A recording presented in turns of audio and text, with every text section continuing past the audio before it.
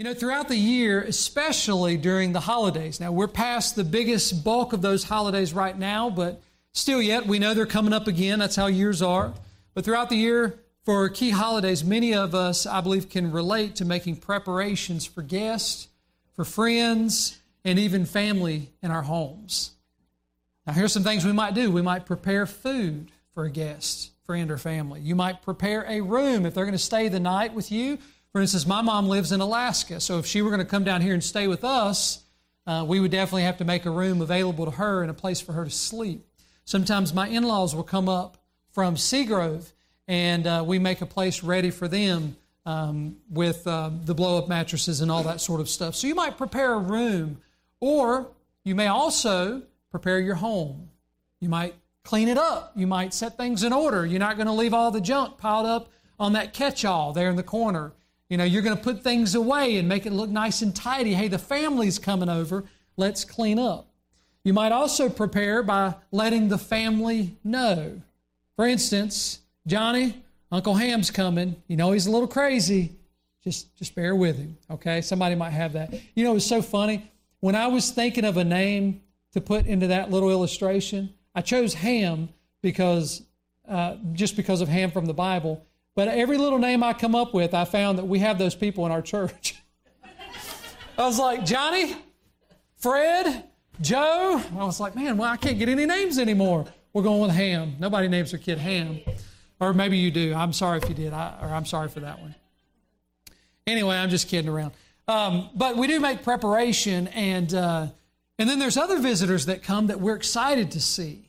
I know when I tell my girls, hey, Nana and Poppy's coming up, you would think they're going to just explode right there in the living room and then somehow put themselves back together to explode again when Nana and Poppy show up. That's how excited they get.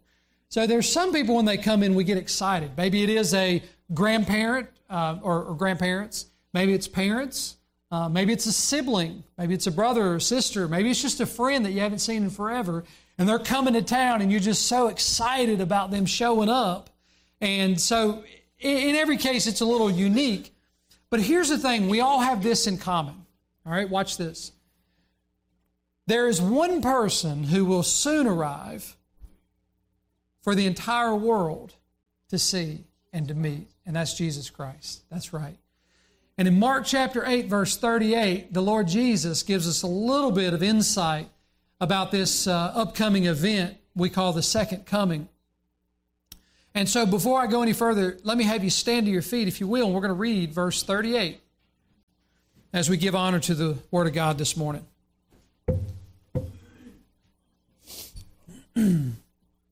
Mark chapter 8, verse 38. Whosoever therefore shall be ashamed of me and of my words in this adulterous and sinful generation, of him also shall the Son of Man be ashamed when he cometh in the glory of his Father with the holy angels. And that latter part of that verse is the part that we're going to focus on this morning, when he cometh in the glory of his Father with the holy angels. Heavenly Father, I humbly ask you to help me today as I preach your word. May you go through me, Lord, speak through me. May your Holy Spirit be active through the message. May hearts be open to the message. May you help us to see that which we need to see and hear that which we need to hear. And Lord, may you also help us to respond to that which we need to respond to today. Father, may you have your way in this church. In Jesus' name we pray. Amen. You can go and be seated. Now, as far as the second coming, both the Old Testament and the New Testament are filled with promises of the second coming. There are roughly 1,845 references in the Old Testament alone, and a total of 17 Old Testament books that give the second coming great attention. Of the 260 chapters in the New Testament, there are 318 references within those 260 chapters of the second coming of Christ. So that averages out to about 1 out of every 30 verses are mentioning the second coming of the Lord Jesus Christ. In addition to that, 23 of the 27 books in our New Testament refer to this great event we call the second coming of the Lord Jesus Christ. The second coming of the Lord Jesus Christ was prophesied all the way back in the days of Enoch. That was Enoch was the seventh generation after Adam. And we know that because of what was mentioned in Jude, where Jude says, "And Enoch prophesied of these sayings, Behold, the Lord cometh." So all throughout the Bible, since the dawn and the fall of mankind, God has warned every generation of the coming of the Lord Jesus Christ.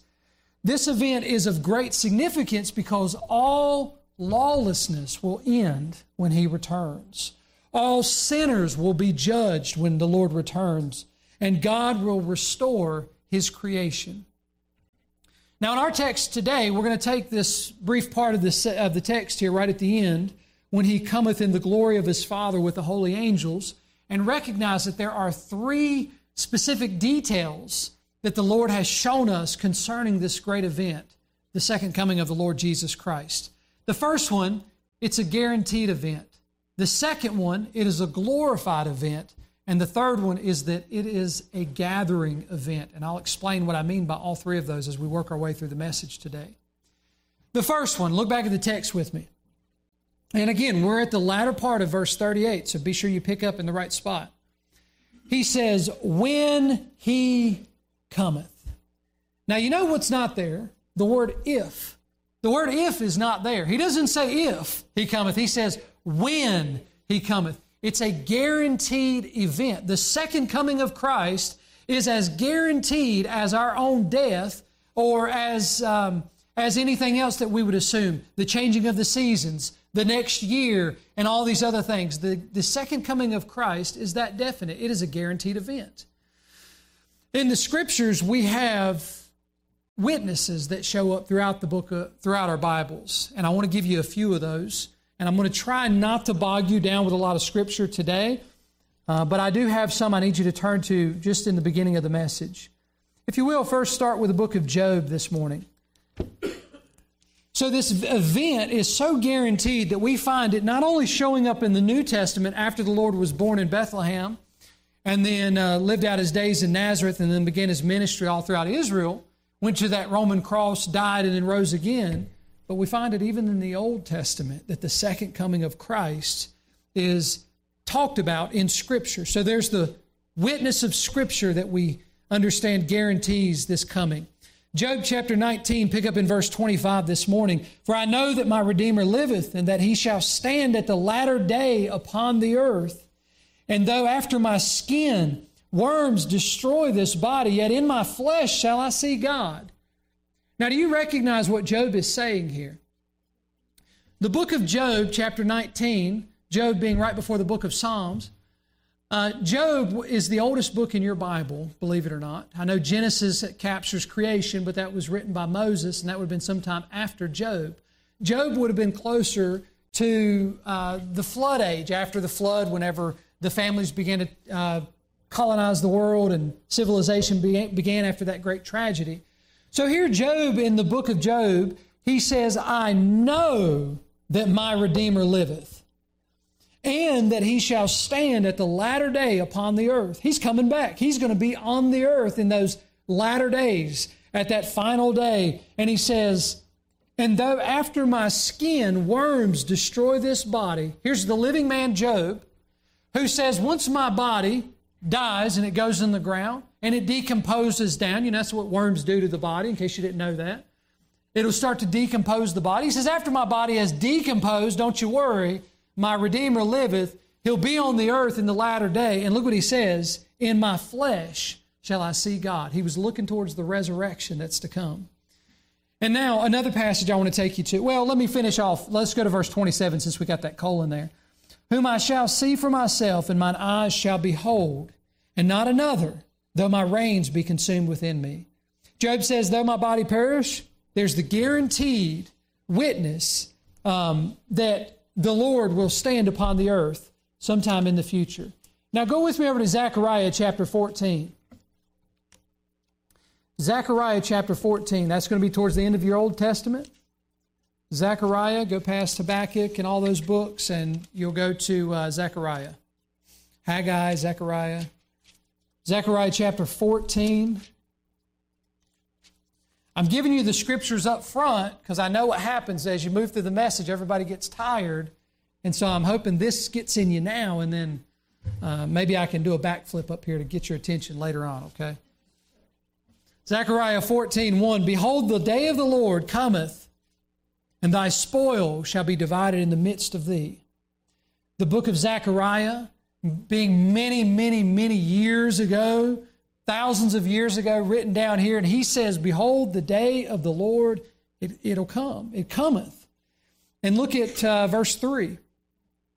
He says, Then shall the Lord go forth and fight against those nations as when he fought in the day of battle, and his feet shall stand in that day upon the Mount of Olives, which is before Jerusalem on the east, and the Mount of Olives shall cleave in the midst thereof toward the east and toward the west, and there shall be a very great valley, and half of the mountain shall remove toward the north, and half of it toward the south. The prophet Zechariah was given revelation to understand that the Lord Jesus would one day descend down from heaven in the day of the Lord, as he mentions it here, and he would land upon the Mount of Olives, splitting it in two, and then he would come and take back what's rightfully his. Now here's what's interesting. Hundreds of years after the prophet of Isaiah, the Lord Jesus, in the book of Acts, chapter 1, stands on the Mount of Olives and ascends up to heaven, and many witnesses saw him, his apostles, his disciples, and they record those great events. And then as he goes up into heaven and he's taken away in a cloud, there's two standing there who tell the disciples, they say, why stand you here gazing up? The Lord will return in the same manner that he's gone up, meaning that he will return back to the Mount of Olives when he returns in the future. So the idea is that you've got a witness from the Old Testament, the book of Zechariah, for instance, and you have these Old Testament saints that have told us that the second coming is a guaranteed event. Now, what about the New Testament saints? In the New Testament, we find, and I'm just going to give you these references, you can write them down, except one I'll take you to. 1 Thessalonians chapter 5, verse 2, 2 Peter chapter 3, verse 10. 1 Thessalonians chapter 5, verse 2, 2 Peter chapter 3, verse 10. They talk about the imminency of the return of Christ. They talk about him coming as a thief in the night. He's going to come very quickly. And now I want to turn you to Revelation chapter 22, verse 20. I want to take you there. Revelation chapter 22, verse 20. So we have the Old Testament saints that bear witness of this second coming. And then we have the New Testament saints that bear witness of this second coming. Revelation chapter 22, verse 20, the Apostle John wrote this wonderful book here. It's the revelation of the Lord Jesus Christ. And in verse 20, it says, He which testified these things saith, Surely I come quickly. Amen. And then John says, Even so come, Lord Jesus. So there's the witness of the New Testament that the Lord is coming. There's the witness of the Old Testament that the Lord is coming. And then there are passages of Scripture that we find, Jeremiah chapter 12, verse 4, and Romans chapter 8, verse 22. And there's probably others as well, but these are just the two I wrote down. And they speak about how not only does man, or has man witnessed of the coming of the Lord, but also creation itself is groaning for the coming of the Lord. This world that we live in was created by God. And it's in a fallen state right now. It's been cursed with death. And all of creation groaneth and travaileth. For instance, Romans 8, verse 22, For we know that the whole creation groaneth and travaileth in pain together until now. So all of creation is even groaning for the coming of the Lord. We see earthquakes, we see floods, we see tornadoes, we see hurricanes, we see great events taking place all around the world. And all of that is this groaning of creation looking for the coming of the Lord. Now, some of these things you may have heard before, and I want to encourage you, still take them to heart. We also have the witness of the Lord Jesus Christ. In a few passages of Scripture here this morning I want to share with you. John chapter 14 and Matthew chapter 24 are the two places I want you to turn to in your Bible. So Matthew 24 and John 14. Matthew 24, John 14. Have you got it? John 14, Jesus says this. He says, Let not your heart be troubled. You believe in God, believe also in me. He says, In my Father's house are many mansions. If it were not so, I would have told you, I go to prepare a place for you. Now watch verse 3. And if I go and prepare a place for you, I will come again and receive you unto myself, that where I am, there you may be also. Has the Lord received us just yet? No, He hasn't. Will He receive us? Yes, completely and fully. The body and the soul, all together in that glorified state that we'll be in one day. And here there was a promise from the Lord. Now, have you believed in the Lord Jesus Christ for salvation this morning? You might say yes. How many would say I have?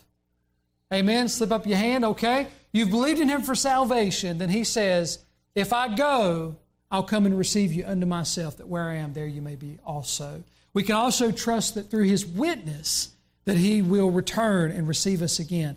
Matthew chapter 24 in verse 30 says, and then shall appear the sign of the Son of Man in heaven, and then shall all the tribes of the earth mourn, and they shall see the Son of Man coming in the clouds of heaven with power and great glory. Verse 44, therefore be ye also ready, for in such an hour as ye think not, the Son of Man cometh. So all throughout the Bible, we find all these witnesses of the coming of the Lord Jesus Christ. We find that in the Old Testament, Zechariah, as we mentioned, we see in the book of Job, we see Jeremiah, we could look in Isaiah, we could go all throughout the prophets, and there was often a mention of the coming of the Lord Jesus Christ in Scripture. Then we move to the New Testament, and it's the same thing again. They say, the day of the Lord is coming. The day of the Lord is coming. It's going to be here before you know it.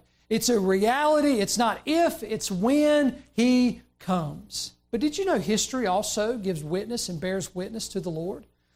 For instance, some people have put out the argument that Jesus was made up, that He was a legend, He didn't actually exist in history, and therefore because He never existed in history, we don't have to necessarily consider the rest of the truth of Scripture to be real. The coming of Christ, it's all make-believe. It's all just, it could be a spiritual thing. It was a good idea, but it's not literally going to happen. Well, here's what I'd put before you. I'll start with Scripture. Luke chapter 2 is often read as the Christmas story about the Lord Jesus.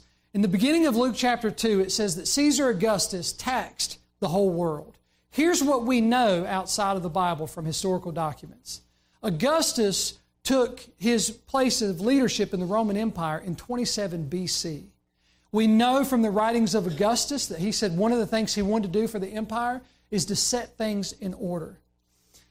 By the 1st century AD, there are documents of the taxings or the censuses that the Roman Empire would take. And here's how they did them. They did them every 14 years. There are 3 to 4 documents that show us that in increments of 14, they were taking a census, a taxing. Therefore, we can assume that Augustus, because he was the one who wanted to set things in order, would have been the first one to start the taxing. And here's what he would have done. There would have been either 1 or 2 that would have taken place. He could have done one a few years after his reign, and then a second one in Jesus' day when He was born, or the one that took place in Jesus' day was actually the first great taxing that the Roman Empire put on the world as they knew it in that day. So that is historical evidence of Luke writing down something that was happening and then recording the birth of the Lord Jesus Christ. Now, some other things that come up outside of Scripture. Again, in the 2nd century, early on, there was a Jewish historian named Josephus, who you can go and read his books right now. We have his books in our library. And he has writings where he writes about Christus, or Christ as we would know Him, and His followers. And back then, the Jewish historians and the Roman historians always had reason to search out whether or not something they were recording was true. And they would recognize something as legend, or they would recognize it as fact. And here's what they never did. They never wrote that Christianity was made up. They never wrote that the Christians had made up their God, Christ. It was actually the opposite of that. They often wrote that the Christians would sing to this one Christ almost like He's a God. And then later on, even in modern day, we have some religious professors that have done their study, and I didn't do all this, but here's what they write. One guy wrote this. He wrote, based on the historians of the past, he wrote, Jesus was known by historians who had reason to look into the matter, but no one ever thought he was made up. they all recognized him as being a real person. So now, if we could say Jesus is real and he's not made up based on even records outside of Scripture, well, now we have not only the Scriptures bearing witness of the second coming of the Lord Jesus Christ, but we could also say that history bears record. And the reason why history bears record is because of the first coming of the Lord Jesus Christ. Because when Christ came, Christ fulfilled prophecies that had taken place hundreds and hundreds of years prior to him existing on this earth as we know it. And so therefore, if he's able to fulfill all of those many hundreds of prophecies mentioned in the Old Testament when he came to the earth 2,000 years ago, mark it down that he's coming again, and it's going to be in the very near future. So we have two great witnesses, the Scriptures and the witness of history. So back to our text, note how it says again, the Lord says, when he cometh. I hope you understand this morning that it's not a matter of if, it's when. It's a matter of what time. Could it be in the next second? Could it be in the next hour? Could it be in the next week, the next month, the next year? Could it be in the next 100 years? We have no clue. But it's not a question of if, it's a question of when. As we move into the next part of our passage, go back to Mark chapter 8 with me. We have a second detail here about this great second coming of the Lord Jesus Christ. It says this, when he cometh in the glory of his Father. This event will be a great glorified event. The first coming of Christ was very humble. He was lowly. He was meek. He was a babe in a manger. He came in love. He came in mercy. He came bringing grace. Yes, he came to seek and to save that which was lost. Yes, he came to save sinners like you and me. Not to save the righteous, but to save the sinner. Yes, he came in a very lowly and humble state. He had no place to lay his head. He came as a servant to mankind. He came as a sacrifice for sinners. He came as a Savior to all those who will believe. That's how he came the first time. But the second coming will be far more than that. Christ comes, as we see in the passage here, in the glory of his Father. Christ comes in the full majesty of God the Father. In his first coming, he concealed his glory, but in his second coming, all the world will behold the glory of the Lord Jesus Christ. And he will be eternally adored. You know, in history, one of the most televised events were the attacks of 9/11. Some of y'all, I think most of us some of y'all are so young you probably don't even remember it, or you may not even have existed at that time. But many of us remember where we were and what was going on that day. And I remember I was in college the first time. I was in graphic design school. And I remember that day very vividly. But back then, what we didn't have is we didn't have these things. Everybody had to leave the school, go home, sit in front of the television, and watch the event. Now, you know, when that took place, when those 4 planes, one hitting the North Tower of the trade centers there, the one in Washington, D.C., the one in New York, the one in Pennsylvania, as those planes were crashing and doing the devastation that they did, I found that as I watched, I remember leaving the school and everybody was in a panic. The school shut down, no classes. Businesses were closing down, parents were coming home, restaurants were shutting down. Left and right, all these people flooding back to their homes because everybody wanted to get home. What in the world is happening? And then families, if you had a family, if you were around that time, I was out on my own at that time. But they were huddling around each other, getting around that television, and they were just watching with this great anticipation, what is going on? You know, during that time, there was about 2 billion people that sat in front of their televisions and watched the events of 9/11. Right now we have 7.5 or so billion people in the world, roughly. And at that time there was 2 billion people sitting before their televisions. The difference in the glorification, I'll say, okay, of 9/11 and the Lord Jesus is that when the second coming of the Lord Jesus happens, the entire world will behold his glory. Could you imagine an event like that? I believe another large televised event was the death of Princess Diana. That was another big one. It was up in the couple billions. There were certain games along the way, certain Olympic games that were up in the high billions. But could you imagine an event that takes and captures the attention of every living, breathing soul on the face of the earth at that day? That's what the second coming will be. It'll be a glorified event. And I want to stretch your mind for a second here. Back in 2001, though I would have said we're still right there, it's at hand. But you know, at that time, it would have been hard for all of us to witness the event of the Lord Jesus descending down to earth with His angels, happening over in Jerusalem, and here we are on the other side of the world. But how much closer are we today? When you take that device out of your pocket, and within a split second, you can have a video there, and you can see anything going on around the entire world. That's how much closer we are today. So we got two details of this second coming. We got the first one, which is that it is a guaranteed event based on Scripture, based on history, based on the witnesses that we see all throughout the existence of mankind and the history of mankind. We have the witness that the Lord will come. Then we have another detail about it. It's a glorified event. No one will escape the second coming of the Lord Jesus Christ. Meaning we will all be participants in one form or another when the Lord returns, especially on that great day of the Lord. Now the third part here, the third detail I want to show you in Mark chapter 8, verse 38, and this is the last part, and I hope I have enough time to go through all this with you, is the fact that He says, with the holy angels. It's a gathering event. It's a gathering event. Here's the thing, and I'll get to the gathering event here in a second. The thing we have to remember about the second coming. The second coming, it has two phases to it. The first phase is the rapturing of the church. The second phase is the day of the Lord. Again, I'll say it one more time. The second coming has two phases to it. The first is the rapturing of the church. The second is the day of the Lord.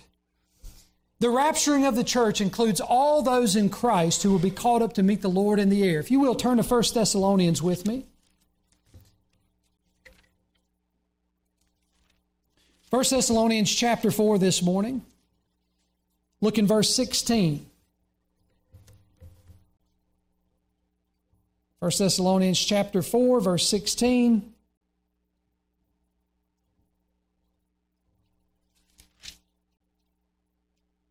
For the Lord Himself shall descend from heaven with a shout, with the voice of the archangel, and with the trump of God. And the dead in Christ shall rise first. Then we which are alive and remain shall be caught up together with them in the clouds to meet the Lord in the air. And so shall we ever be with the Lord. Wherefore comfort one another with these words.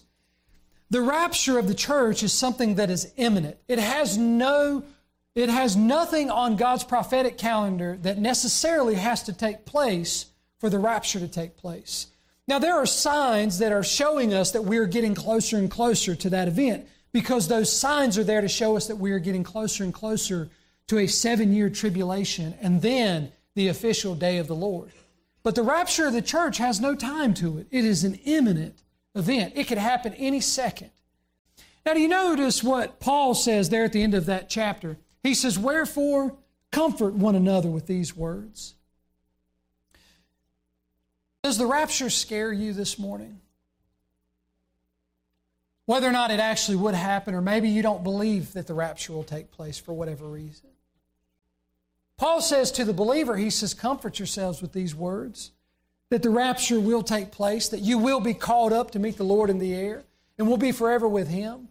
But the only reason that the rapture should scare any of us is if we do not know Christ as our personal Savior this morning. Because if the rapture were to happen in the next second, you would be left behind, and the church would be the ones going up. And that's why your salvation is so important today, because today is the day of salvation, as the Scriptures talk about. This is the day we've been given. This is the moment we've been given. This is your chance to put your faith and trust in the Lord Jesus Christ. And no one knows what the next second holds, whether it'll be the rapturing of the church or whether it might be some other tragedy in your life where your soul leaves this world and goes into eternity. The rapture of the church comforts the believer, but it should scare the lost person who doesn't know Christ as their personal Savior. Now, the other phase of the second coming is the day of the Lord. We read about it in Zechariah 14 when he said, in the day of the Lord, He'll come down, He'll land on that Mount of Olives, He'll split it in two. That's the day of the Lord. That's what concludes the 7-year tribulation period, is the day of the Lord. See, the rapturing is a benefit to the church because the rapturing delivers the bride of Christ, which is the church, out of this world before God's wrath is poured out on this world. That's why in the book of Thessalonians we would read that we are delivered from wrath, which is to come. That's the wrath of that 7-year tribulation period.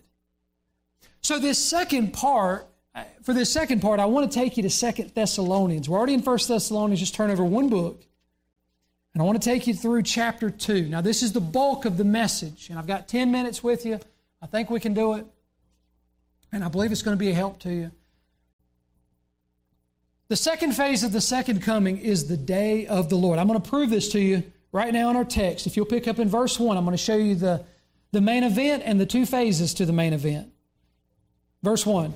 Now we beseech you, brethren, by the coming of our Lord. Remember, the second coming is the main event. By the coming of our Lord Jesus Christ and by our gathering together unto Him. There's the rapture. That's one phase of the main event. That ye be not soon shaken in mind or be troubled, neither by spirit, nor by word, nor by letter, as from us, as that the day of Christ is at hand. There's the second phase to the main event. So the main event is the second coming. It includes two things, the rapturing and the day of the Lord. The day of the Lord is it's nothing like the first coming of the Lord Jesus Christ. The first coming of the Lord Jesus Christ, He came, as I said, meek and lowly, and He was humbled in the state He was in. He was a mere man who came to be a Savior and to take away the sins of the world. But when He comes in the day of the Lord, He'll come in the full glory of His Father. He'll come with the holy angels, the armies of heaven coming with Him. Revelation chapter 9, as He descends down from heaven, and he's riding upon a white horse. He doesn't come on a donkey as He did back in the Gospels when He entered into Jerusalem in a manner of peace. That's what the donkey symbolizes. No, He comes on a white horse because He is ready to conquer the world and to set it in order and to take back what is His. That's the day of the Lord. As far as the day of the Lord goes, we find in the book of Thessalonians things that precede it, things that happen within it, and warnings that Paul gives us in this chapter here. If you will, pick up in verse 3. Let no man deceive you by any means, for that day shall not come except there come a falling away first, and that man of sin be revealed, the son of perdition. Two things we see in verse 3 that'll happen preceding the day of the Lord. The first one, there's going to be those who are deceived. You notice how Paul said there, let no man deceive you by any means. Let no man deceive you. There are deceivers now. There are groups right now. You go to social media, you can listen and you can learn. I know people watch it on TikTok, they watch it on YouTube. Be careful about the poison that you put in your mind from all of these wolves in sheep's clothing out here, because there are many who have spiritualized the second coming of Christ so much that it's not even going to happen. It's sort of just happening in our hearts. It's just an idea, but it's not a literal event.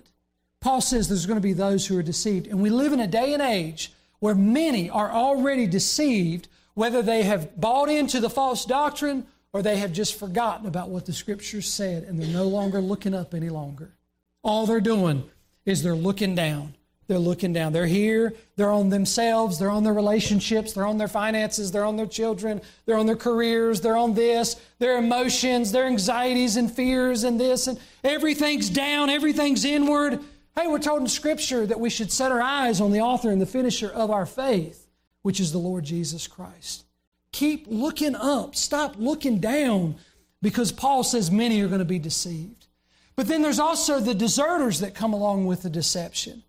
He talks about here, he says, let no man deceive you by any means, for that day shall not come except there come a falling away first. A falling away from what? From truth. What types of truth? It's not explicit. It's not spelled out. We know it would be the truth of God's Word. We've seen many who have turned away from the truth of God's Word. But how about the truth of nature? How about the things we witness around us right now? Men trying to be women and women trying to be men, and people stepping outside of the boundaries of what is natural. People are deserting. They're turning away from truth. There's a falling away happening right in front of our faces. And it is being glorified on every television show, on every movie. It's being glorified all across the internet. It's glorified. And it's no longer an odd thing, an unusual thing, a wicked thing, a sinful thing. Now it has new labels to it so that it is approved by mankind. But in heaven, God says it's not right. It is wrong. It is sin. And the day of the Lord is on its way, and they'll be judged. And it's not good for us to sit here and not say anything and let these people go on their way to hell believing a lie. Because many have been deceived and many have deserted the truth and they've turned their backs. And we live in that day and age now. Signs of the times that show us that the second coming is right out in front of us. Look back at Thessalonians with me again. Pick up again. We go on. We're speaking about now the son of perdition. This would be in the middle part of the tribulation. Really, it would precede that, but the middle part's where he really shows himself to be one who should be worshiped, the Antichrist, as we would call him. But in the beginning of the tribulation period, we know that the Antichrist signs a peace treaty with the nation of Israel, and they're allowed to worship there where the Dome of the Rock is. And right now, there's a Muslim mosque there taking that place.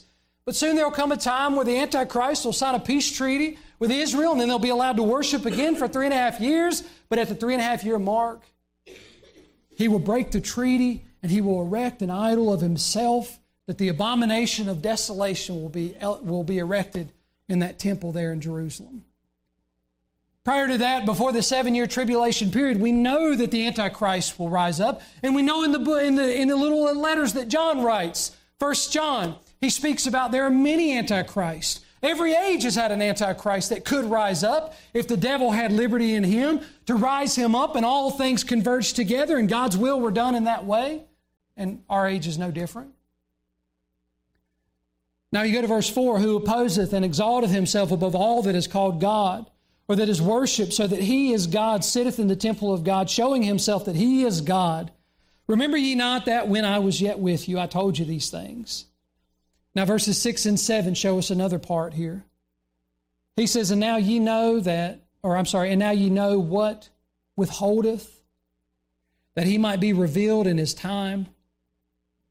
For the mystery of iniquity doth already work.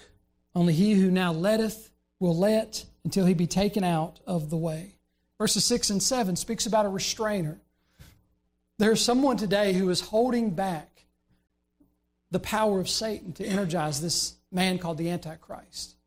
There's someone in the world who is holding back the most extreme form of wickedness that man is capable of. And that's the Holy Spirit. The Holy Spirit is the restrainer right now. And the Holy Spirit, let me tell you something, the Holy Spirit is not in the building right here. He's not contained in this as if it's some shrine made to the Holy Spirit. The Holy Spirit's he's not sitting in Jerusalem where the Dome of the Rock is, waiting that the mosque would be removed and then the temple would be rebuilt and then the Spirit could have liberty again. No, he's not there. He's not even down inside the Bible that we hold so near and dear, and we don't like to lay anything on top of it or not write in it, some people, or not spill anything on it. The Holy Spirit is in us. He's in the believer. And right now, as long as you and I remain in this world, through us, through our lives, through our testimony, the Holy Spirit is restraining the power of Satan. And that's why we still enjoy the grace of God and the mercy of God right now in this world. Lost people can't understand that truth. And they won't ever understand it until the Father draws them to the Son. But a believer should understand that inside of them is the witness of God in the world, the Holy Spirit dwelling in them, and they are the temple of the Almighty God, long enough to restrain wickedness in this world. But there's coming a day where he who letteth will let. That word letteth is defined as restrain. It means the restrainer will no longer be there to restrain. You know when that day is? The first phase of the second coming, the rapture of the church. When all believers are removed, the Holy Spirit, though He is omnipotent, omnipresent, and omniscient, all those things, but His actual active witness through the lives of human beings will no longer be present. And He will be removed, and that's when the power of Satan will energize the Antichrist.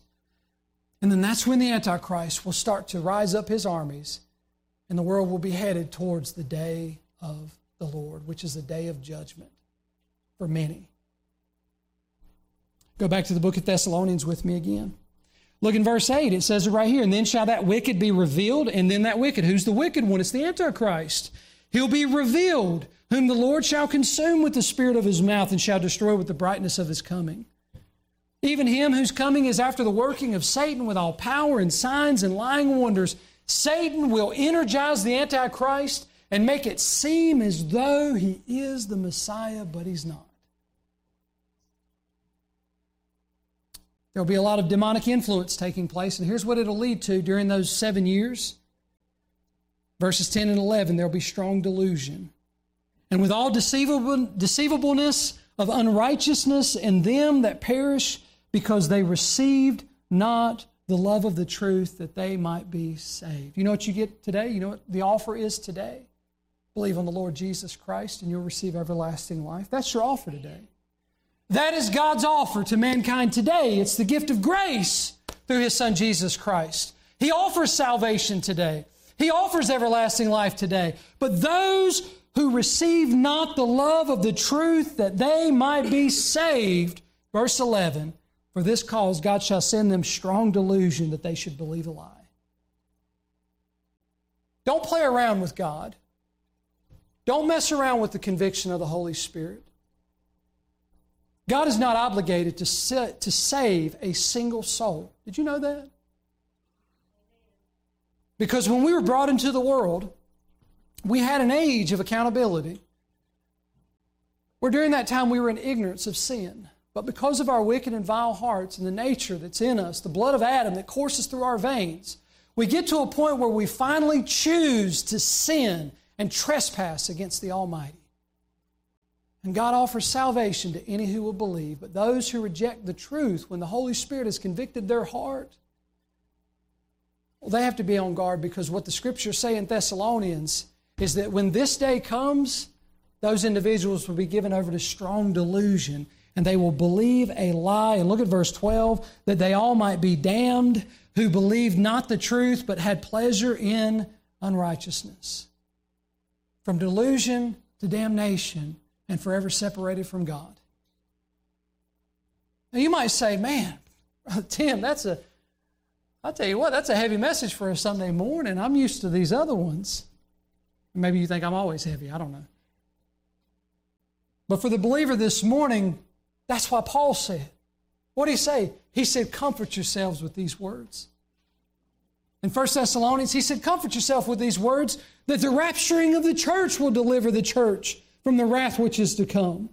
That Christ will not let His perish and go through all that judgment that's going to be poured out on the earth, but that He will deliver us out from this world and we will be forever with the Lord. And that's the promise of Scripture. But the book of Thessalonians gives great warning to those who have not yet received that promise. But to the believer, we move into verse 13. If you're still in 2 Thessalonians chapter 2, look at verse 13.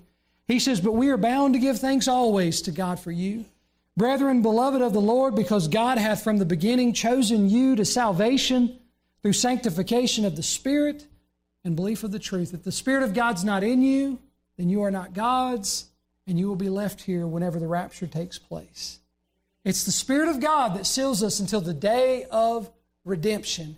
He is our dowry. He is our down payment. He is that thing that seals us until the Lord shouts from heaven and calls us all home. It goes on, whereunto He called you by our gospel to the obtaining of the glory of our Lord Jesus Christ. Look at verse 15. This is the charge for the believer this morning. He says, therefore. Now, anytime you see a therefore, you should ask, what's the therefore? In this case, he's speaking to the believer now. He's given warning to the lost person, warning that you need to receive the truth. And now here's what he says, verse 15. He says, therefore, brethren. I don't know about you all, but I love the fact that I'm part of the brethren. Because the promise that he's about to say, or the words he's about to say here, we can take them to heart because of the promises of Scripture. If you're a part of the family of God this morning and you've placed your faith and trust in Christ, then that's why you can encourage yourself by what he's about to say. Here's what he says. He says, therefore, brethren, stand fast, hold the traditions which have been taught, whether by word or by epistle, or our epistle. Now our Lord Jesus Christ himself and God, even our Father, which hath loved us, hath given us everlasting consolation and good hope through grace, comfort your hearts, and establish you in every good word and work. You know what he says? Simply put, stand fast and hold to the Word of God. Don't be overcome by all that's going on in the world. Mankind will forever change his ways. That's the problem with mankind. And this generation may be focused on something that I acknowledged earlier, but the next generation might turn from that and go another direction. And the next generation might do something totally different that we've never even imagined. Mankind's always going to change his ways. So where can we find solid ground? On the Lord Jesus Christ. Stand fast and hold fast to the Word of God. Be dedicated.